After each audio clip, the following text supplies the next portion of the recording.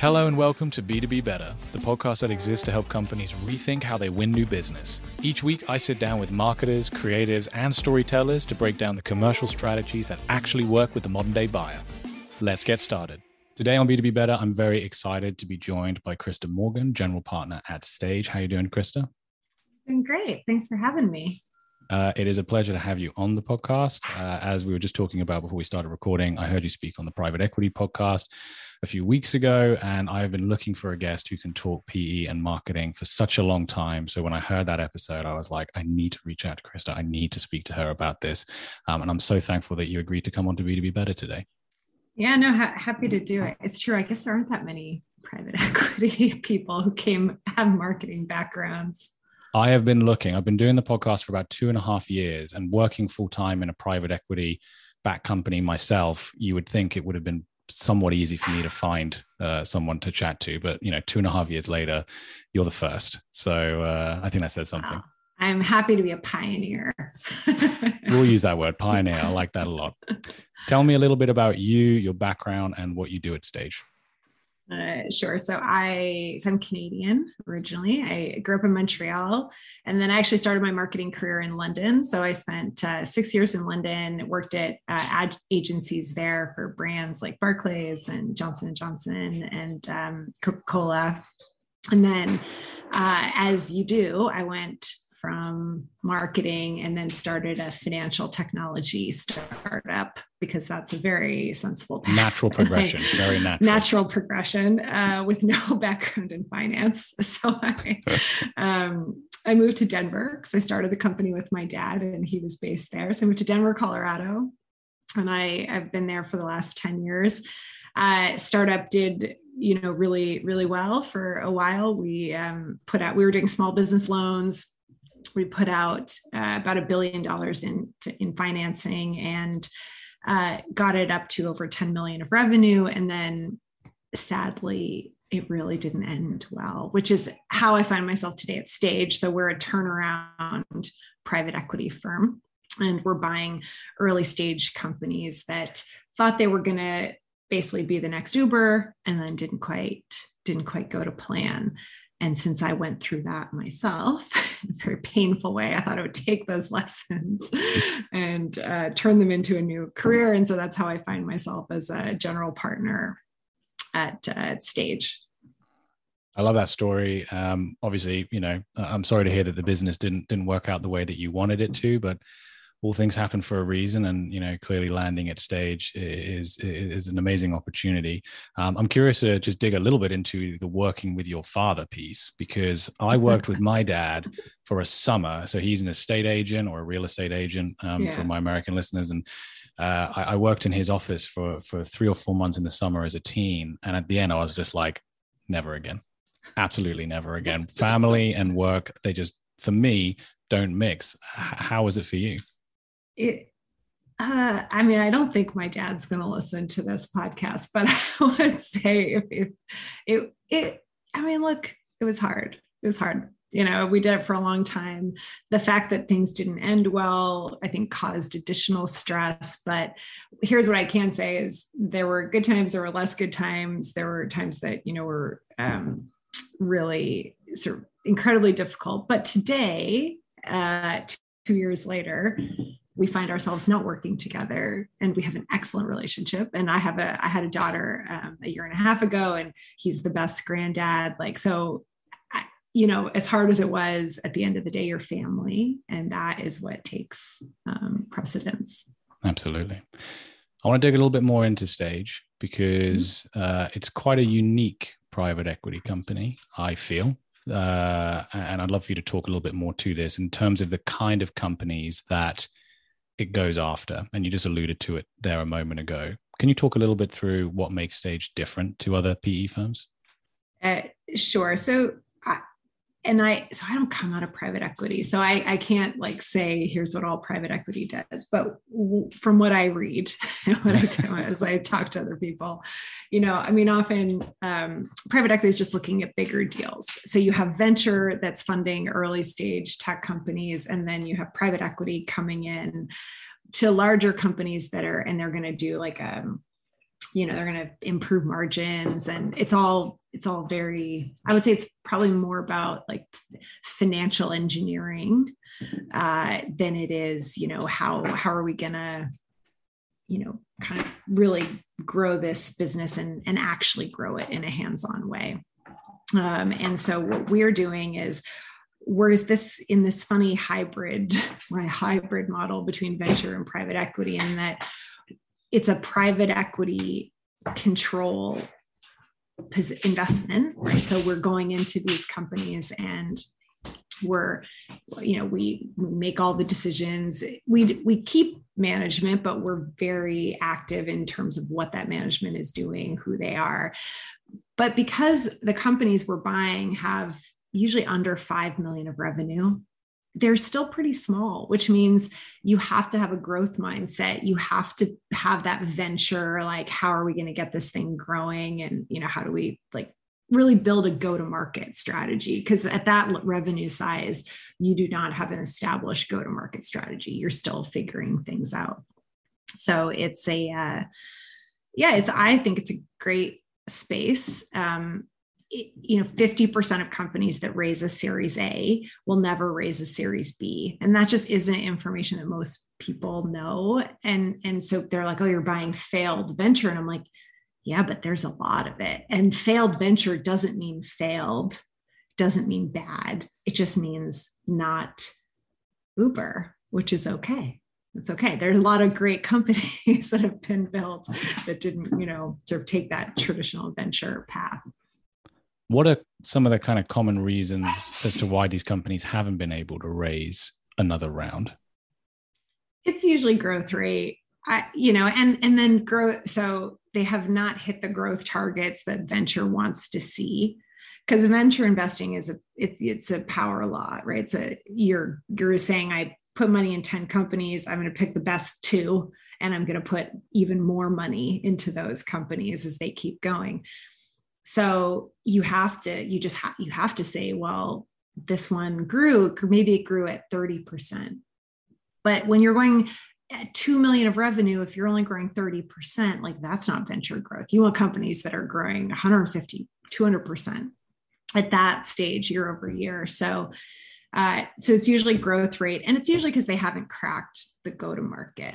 I think it all comes down to sales and marketing in those companies. They've got a product, they have some customers, but they usually, what I see is they have not figured out they really don't understand who their target customer is, and they really don't understand how to market to that target customer.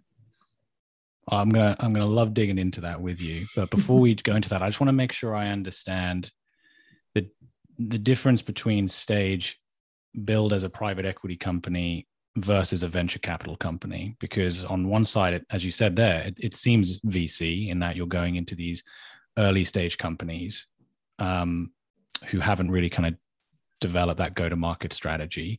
But on the other hand, your build is private equity. Is it because you're taking a kind of management stake you're just taking a larger stake within those organizations? It's a buyout. Mm-hmm. Yeah. So we're control. And more than that, I guess it comes down to, in venture, you're putting money out to a lot of companies, and you're sitting back kind of seeing what they do. We are putting money, like private equity, we are putting money into fewer companies, and we do not sit back and watch what they do. We're heavily invested. Like, this is a game of, venture is about finding your home runs, and our model, like private equity, is about singles and doubles. It is like, we want to look at something and say, we can get a 5x return on this, comfortably get a 5x return. If it goes well, we might get a 10x, but we feel very good that, we can structure things and run things so that we can get that 5x return. Obviously, VC money is drying up in the global context as we kind of face the brink of a recession. And I don't want to spend too long talking about this, because I want to really dig into the marketing stuff, because that's what we're here to talk about today. But I am curious what you are seeing within that context in regards to deal flow. Are you seeing kind of more opportunities come your way? Are you seeing less? Like, how is that having an impact on Stage? Yeah, although I did announce I did see Sequoia announced another $2 billion fund this morning. So clearly they're feeling good about things. We are seeing more deal flow. It's really, I think what we're seeing too is more companies that are realizing they just may not get that next round, and they're preparing, which is great for us. So I always tell founders, like, if you can get a deal, our deals are never the best deal on the table. And a lot of the times, if you're talking to us, it's because, things are not going great. Yeah, however, your option A is not. Yeah, your option A is not coming, right? We're not giving you a big valuation. It's now what I tell all founders is that, one, I've been in your shoes, and honestly, what we offer founders, I think, is a very attractive plan B. It is like, you come alongside us, we're giving you a fresh start. We are giving you capital. We're giving you expertise. You're no longer alone. People hear the word control and they're like, oh, I can't do whatever I want. And I'm like, I was a CEO who got to do whatever I want. And it is lonely. It is hard. It is not like, if I could have had, and I had all these board members that they weren't particularly engaged, right? They were there, but they had their own jobs and their own investments, and we were just one small part. Whereas the companies we work with, like, we know them, we are intimately familiar with how they work. We are able to speak to CEOs about the challenges they're facing in a much more intelligent, educated way that is helpful, I think. Absolutely. So, yeah. So anyway, so it is a lot, but we are seeing a lot of deal flow right now. Just by nature of where the market is. You mentioned before that you have a background in marketing. I didn't realize it was in London where you started out your career. All the best people start their careers in London, what I always say. But how do you feel like, because you said, as you said, your background is unconventional. You've gone from kind of marketing to building out a financial company, and then obviously into stage. How do you feel like the marketing piece of your story in particular has given you an edge now in your role as general partner over at Stage? I mean, that's a good question. I love marketing.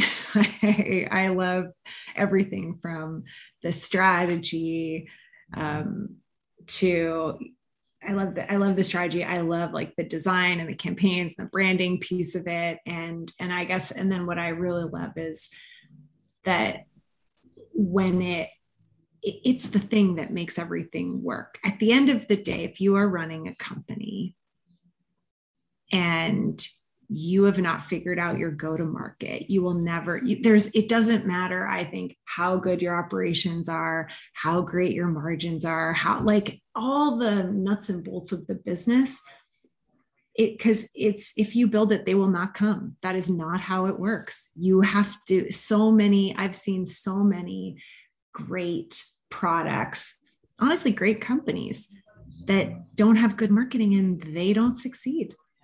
So to me, it's the foundation. People think it's kind of, fluffy and, like, oh, it's just marketing. And they're like, it's easy. I'm like, yeah, I mean, sure. I think it's, I don't say easy, but it's very intuitive to me. I get it. I'm like, who's your customer? How do they think? How do you find a message that resonates with them? Easy. But the vast majority of startups that we see that are coming that have not gotten their growth rate, it's because they do not understand marketing. They don't get it. It's not obvious to them. So you mentioned there that the companies that you're looking at investing in do have under-sophisticated marketing and perhaps sales functions. Are there any kind of leading metrics or indicators from a marketing standpoint that you are looking for that influence your decision to invest within a business? It's all, for us at the stage we're coming in at, it is, what I want is to know that there is a customer that likes the product, and I want to understand why. The biggest piece of diligence, look, if you're buying a $2 or $3 million revenue company, this is small. How much diligence can you really do? They're going to send you all their numbers. They're going to send you, like, at the end, the only thing that you have to understand is, how the hell did they convince people to pay them $2 million a year? Like, because that is real money. So I'm like, what did they do? Why did those customers buy it? What did they like? What did they not like? And do I believe that like when I talk to a customer, do I get a sense of, okay, yeah, like this is a really compelling value proposition. We're just not telling the story very effectively.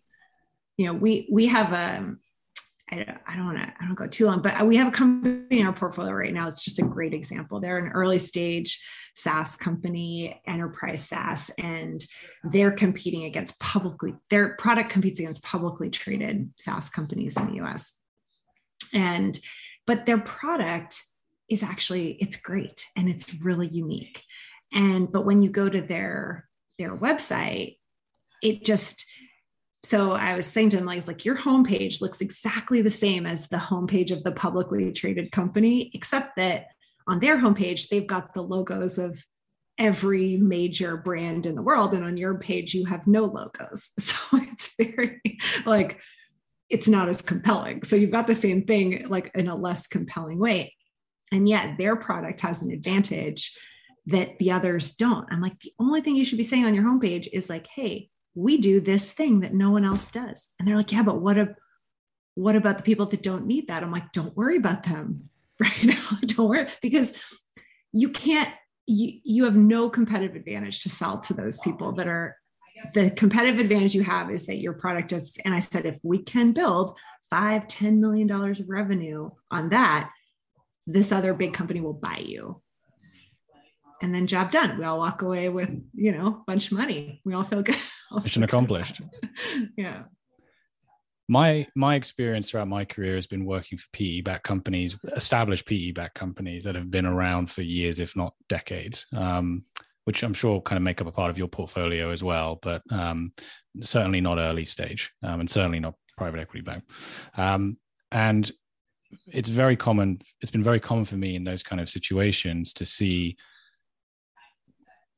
well-developed, albeit slightly bloated sales functions, direct response, cold outreach, cold outbound, very underdeveloped, very unsophisticated marketing functions. It's all about capturing the demand as opposed to creating the demand, or finding at least a good balance between those two camps. And I think the reason for that is predominantly because it's worked, right? Like if you're a 30-year-old company, when you first started selling your products and services, the only real way to get in front of your prospective customers was to call them, or go and like rent a big booth at a trade show and hope that you got the footfall to, convert some into demos or into customers. And that worked up until the dawn of the internet, right? Where suddenly there are now a vast number more channels out there for buyers to go out and do their own research and evaluate products and services independently without, ever even pick up the phone necessarily. So I think that's the reason why on the kind of more mature, well-established B2B company side, you do see these underdeveloped marketing teams, because there's just this inertia, because we've been getting results, albeit diminishing results over time, but we have been seeing some success. I'm curious to hear what you think the reason is. The kind of companies, the early stage companies that you invest in, aren't going in with a marketing first mindset. Like, why aren't the founders thinking about marketing from day one? So one thing we tell, having been a founder, when you are a founder, you are thinking about a billion things, right? You're going, and not just marketing, you're like everything from, kind of how I've got to raise money. I have to develop product. I have to, there's a lot of admin that goes in the company. I'm thinking about culture. I'm thinking about hiring. So I would say it's not that they are not thinking about marketing. It's that as an early stage company, you're just being bombarded with all of this stuff that you should be thinking about. And it's very, very hard to remove all those distractions and just say, like, this is what I'm going to do. One reason when I talk to founders, and try to convince them to take, what seems like a hard deal from us. I say to them, the biggest benefit that I'm going to give you is that all the stuff that isn't marketing and kind of high level product development, we're going to manage all of that. And all you're going to have to do is think about, how do we get in front of these customers? How do we make them want our product? How do we make sure our existing customers are happy? Because honestly, in my mind, marketing starts with happy customers. Right? To me, the number one person you're thinking about in that marketing is like, who am I actually selling to today? And are they just the very best advocates of my product that I can have? So it's really that you're trying to do a lot. And let's remember too, a lot of the companies we work with, they've been given $25 million. So you have $25 million. So you're like, yeah, I hired this. I'm outsourcing my marketing. I've got this. I've hired all these things, but it really helps to have you really got to have, I think this, and I think it should be the CEO. I believe in finding CEOs that are very marketing, customer focused people. It helps when that person is just, they've really got a vision in their minds and then they're coordinating rather than just I know a lot of great marketing people, but it's hard, I think, to be a very effective marketer if you don't have leadership that are with you and can sort of also have that brand vision, customer vision.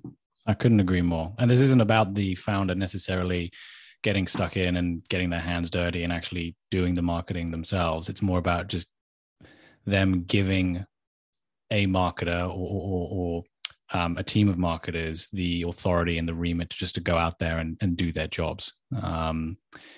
At Stage obviously invest in a wide array of different companies. You've got social games that you've invested in. You've got RFID systems for oil and gas organizations. I think I read you got interactive voice response services. You've even got goats and cow cheese brand, which my wife would love, by the way.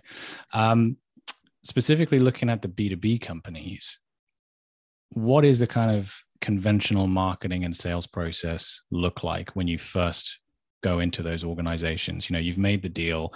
How are they typically winning new business? Is it cold outbound? Is it inbound? Is it a mixture of both or something else? What does it typically look like?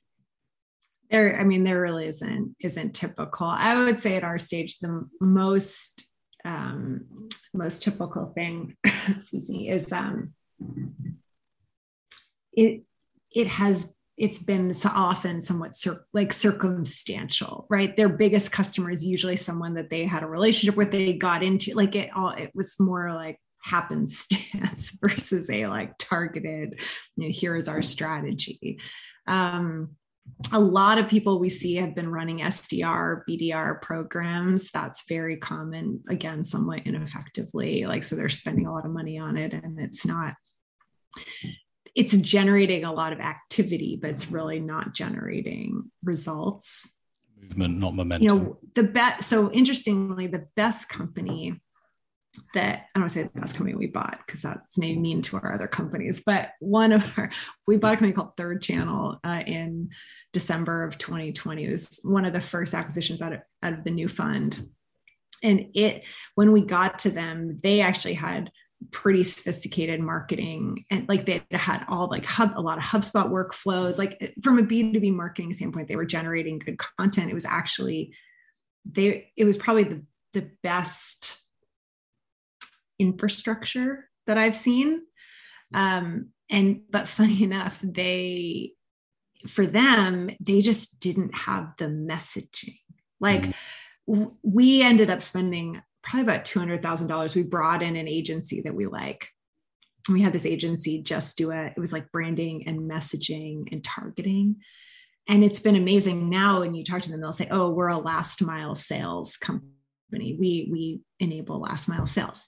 You're like, yeah. When I first talked to them, they were like, we provide labor and technology and we're doing this. And it was all just very unclear. So, and I actually love that because I'm like, you already have all this infrastructure.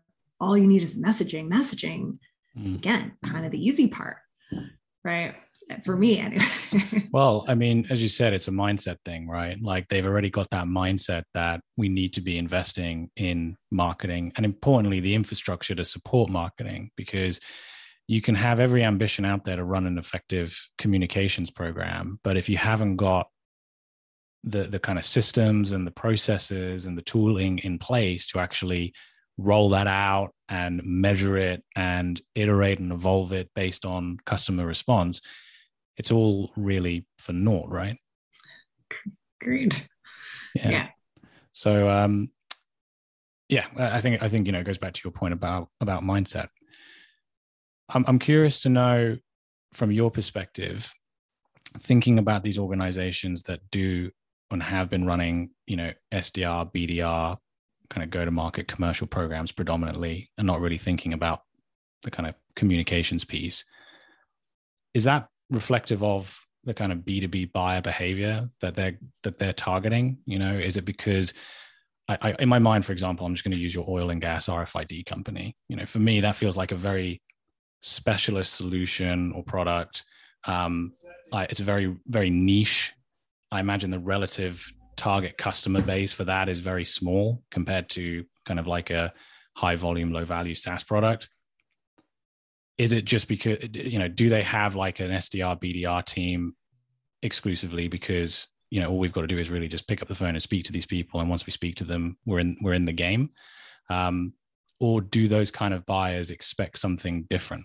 Are they looking for more kind of content-led, community-led, social media-led campaigns and initiatives just to evaluate which vendors they want to be working with? That's a good question. I'm not sure so that company in particular was sold in 2017. So I would say when I think about the sales and marketing landscape in B2B, like I was working in agencies from 2005 to 2011. And I actually feel like every 5 years, there's a pretty wholesale shift in terms of what like customers are expecting, what they will respond to, how that changes. So, today, if I'm looking at something like that, like that's a sort of quite, call it it's almost like a technical sale, right? The way I would approach that, it is all about sort of understanding your buyer and where they are. And it's, I don't know how I would go about it today, but I think that general SDR approach, like, what was that book? Predictive Revenue. Like there was a time when like Predictive Revenue was like the biggest book and everyone read it. And now it's a lot harder to be effective. I think no matter where you are, I just think we're being over communicated to, we're tired. It's not good. And you really do have to find a way to get people to want, like to be looking for your solution, which is honestly hard. It's a lot harder than just getting a list of people and picking up the phone and calling them. Yeah. I think just to kind of riff on that question again, I can kind of understand the logic or how someone could get to the logic around, this is a very technical sale. And as such, I can't communicate this through marketing channels. Like I can't be active on social media. I can't be launching a community. I can't be creating kind of, video or podcast or written content that's going to really explain and sell this very complex and technical proposition. And as such, I need to invest in an SDR and BDR team who can pound the phones and just get in front of those target buyers so they can actually explain it to them. Do you think that's true? Do you think that even in the kind of highly complex technical sale, there is not space to invest in the more kind of, demand generation channels like content, community, social media, etc.? I mean, definitely not. I think if anything, I think it's an advantage. The more technical it is, the more niche, the more like specificity is amazing for digital channels, Yeah. right? Like the problem is when you're selling something that's, I think it's almost harder if it's a more generic solution. You got to figure out like what are all keyword. But if you're trying to solve a very specific problem, you have a very specific buyer, you don't have to create as much content, but I think you have to have very specific content so that the minute they are looking for you, you're the only person they're going to find. It kind of speaks to that SaaS company that I was talking about. It was the thing that their product does. It basically sort of helps enable training on legacy software. I'm like, that's very specific. But you know how much legacy software out there is? A lot. So we don't need to try and actually trying to find the people that are managing legacy software at enterprise systems is like, that's hard. It takes a lot of work. So, but to make sure that if someone ever Googles, like, how do I need like online training, e-learning for legacy software, we can be right there. Yeah. From a search perspective and content perspective. I also think the opportunity is that, probably their competitors aren't thinking like that. I think a lot of these, SaaS organizations, I don't really like, SaaS is not a great way of explaining it, but, these kind of more, these organizations that have been born in the digital age, they've been born in the era of the internet, and it's just kind of more ingrained in their DNA to be active on social and to be producing content and to be thinking about community, etc. That just, in those kind of pockets, let's think of like productivity software, for example, like Trello, Monday, ClickUp, they're all kind of the same thing. They're all very active across almost all channels. I would struggle, I think, personally, to be a marketer in those organizations, because it's like, how do you fight against all that noise that's just being created? Yes, it's positioning, it's messaging, that plays a big part of it. But again, you are kind of competing with other commoditized services effectively. If you are an oil and gas RFID system, I would hedge a guess, your competitors are probably not out there doing all of this other stuff. They probably also do have a bloated SDR, BDR team who are just pounding the phones. They're not thinking about all the kind of demand creation, marketing stuff. And that presents an opportunity, it would seem. 100%. Yeah. Yeah. I think I think if you are I think productivity software is a good example. I think if you're at those companies, then that's where I think you get this product marketing. Like, what you have to do is you have to be constantly improving the product, trying to come up with things your product does that no one else does. So like you need a much more like symbiotic relationship between your product development team and your marketing team. So you need something new all the time to stand out in this crowded field. But agreed. I mean, so my fintech company, we were doing invoice financing, which when we started, there are, 1,000 invoice financing companies in the United States. Like 0 of them have websites. Like we had an online application, and people were like, "This is amazing!" Like I apply for financing online. This is like 2012, So yeah. And then over 10 years, you have companies. But even still, like most invoice finance companies do not value marketing at all. And that was something we always tried to do really, really well. People always knew who we were. They had, brand awareness, and it worked. We grew faster than, the other companies did. A lot of them been around for 20 and 30 years, and we were able to be larger than they were. Yeah. So it works, but you have to be consistent. Cannot just be like marketing budget today, no marketing budget tomorrow.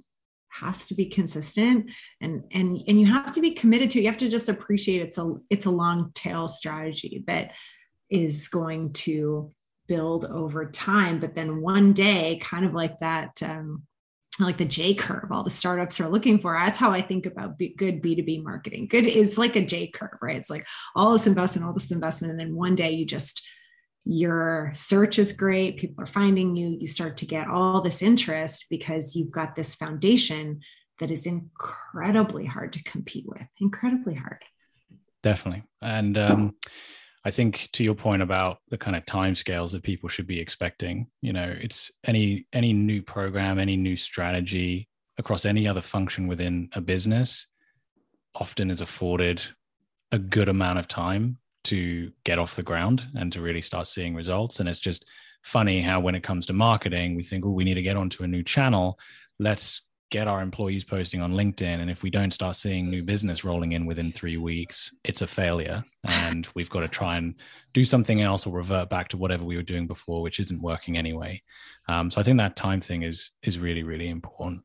You touched a little bit there on change, and I'm keen just to wrap up this episode and asking you directly what you think is going to be the biggest change in how B2B companies market themselves over the next 5 years. Oh, that's a tough question. I ask everyone, so this isn't. Picking on you. I ask everyone on the podcast. I mean, here's. I think, given there has been so much. Even I feel there's so much more noise everywhere. It has become so much harder to even just look at your email. Like, I think you're getting bombarded, that I think we really are going to go back to people wanting to opt in to content. I think there's going to be a lot more like overlap between in-person and then kind of digital follow-up. I think, especially like given the pandemic,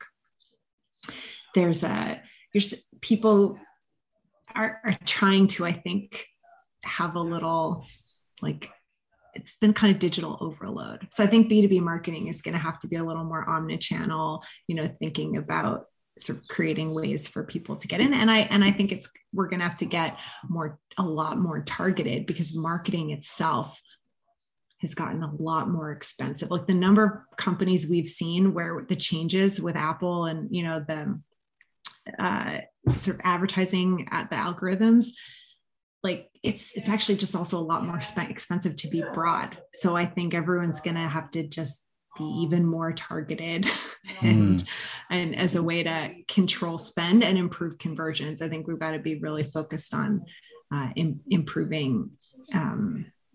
It's not, someone said to me recently, like, the biggest change in venture we talked about is it's like there is no, you cannot count on cheap capital. Cheap capital is not going to be cheap. And I think that's going to be true for marketing. So we're not going to have access to tons and tons of cheap capital. We're going to have to be a lot more targeted and focused. And really focus in on that providing of value, I guess, as well, right? Value, and really getting to that target audience and really understanding who they are. So you may get, I think we might see less activity, but in the end, who cares? If you get better conversion, activity doesn't matter. The only thing that actually matters is conversion. Couldn't agree more. And I think that's why, things like launching podcasts or investing in video or building communities, particularly on this kind of like higher enterprise end of B2B is so valuable, because you only need like 1 or 2 sales that come as a result of that over a long period of time to really justify the spend that went into it in the first place. I think of like a podcast series that I launched working for an enterprise B2B brand. We spent maybe like, I don't know, £2,000 or something like that, all in, right? Like shooting the podcast episodes, the production, the hosting, the distribution, everything cost us like $2,000. And we created that content, and it lived on the website, and we promoted it constantly over the course of about 12 to 18 months. And then one day I get an email from a salesperson saying, I was just talking to someone we just converted for a $30,000 deal or something like that. And they referenced the podcast as that first point of contact. That was what put us on the map for them. And it's like, well, that's paid now for the, that's paid for the podcast 15 times over. Fantastic. Yeah. Krista, this has been a fantastic interview. You've crossed off a huge bucket list item for me, which was talking private equity on this podcast. So thank you so much for that. Where can people learn more about you? LinkedIn is the best place to find me and find Stage. We are working on our own marketing, so come follow our page, and we put out lots of lots of content on how to spend less money and what to do if you're running out. So, and who doesn't want to spend less money, right? In this climate, who doesn't want to spend less money? Who doesn't want that? Exactly. I will drop the link to your LinkedIn profile and to the Sage website in the description of this episode. But otherwise, Krista, thank you very much for coming on to B2B Better. Thank you. And that's it for this episode of B2B Better. If you want to learn more about how to win new business through modern day marketing, head over to my website, www.jasonrbradwell.com, for a ton more interviews with marketers, creators, and storytellers on the strategies that they're deploying to create demand with B2B buyers. It would also mean a lot if you could leave a review of this podcast, hit subscribe, or share it with a friend. Bonus points for all three. It's all massively appreciated. You can follow me on Twitter at JasonRBradwell or connect with me on LinkedIn. See you next time.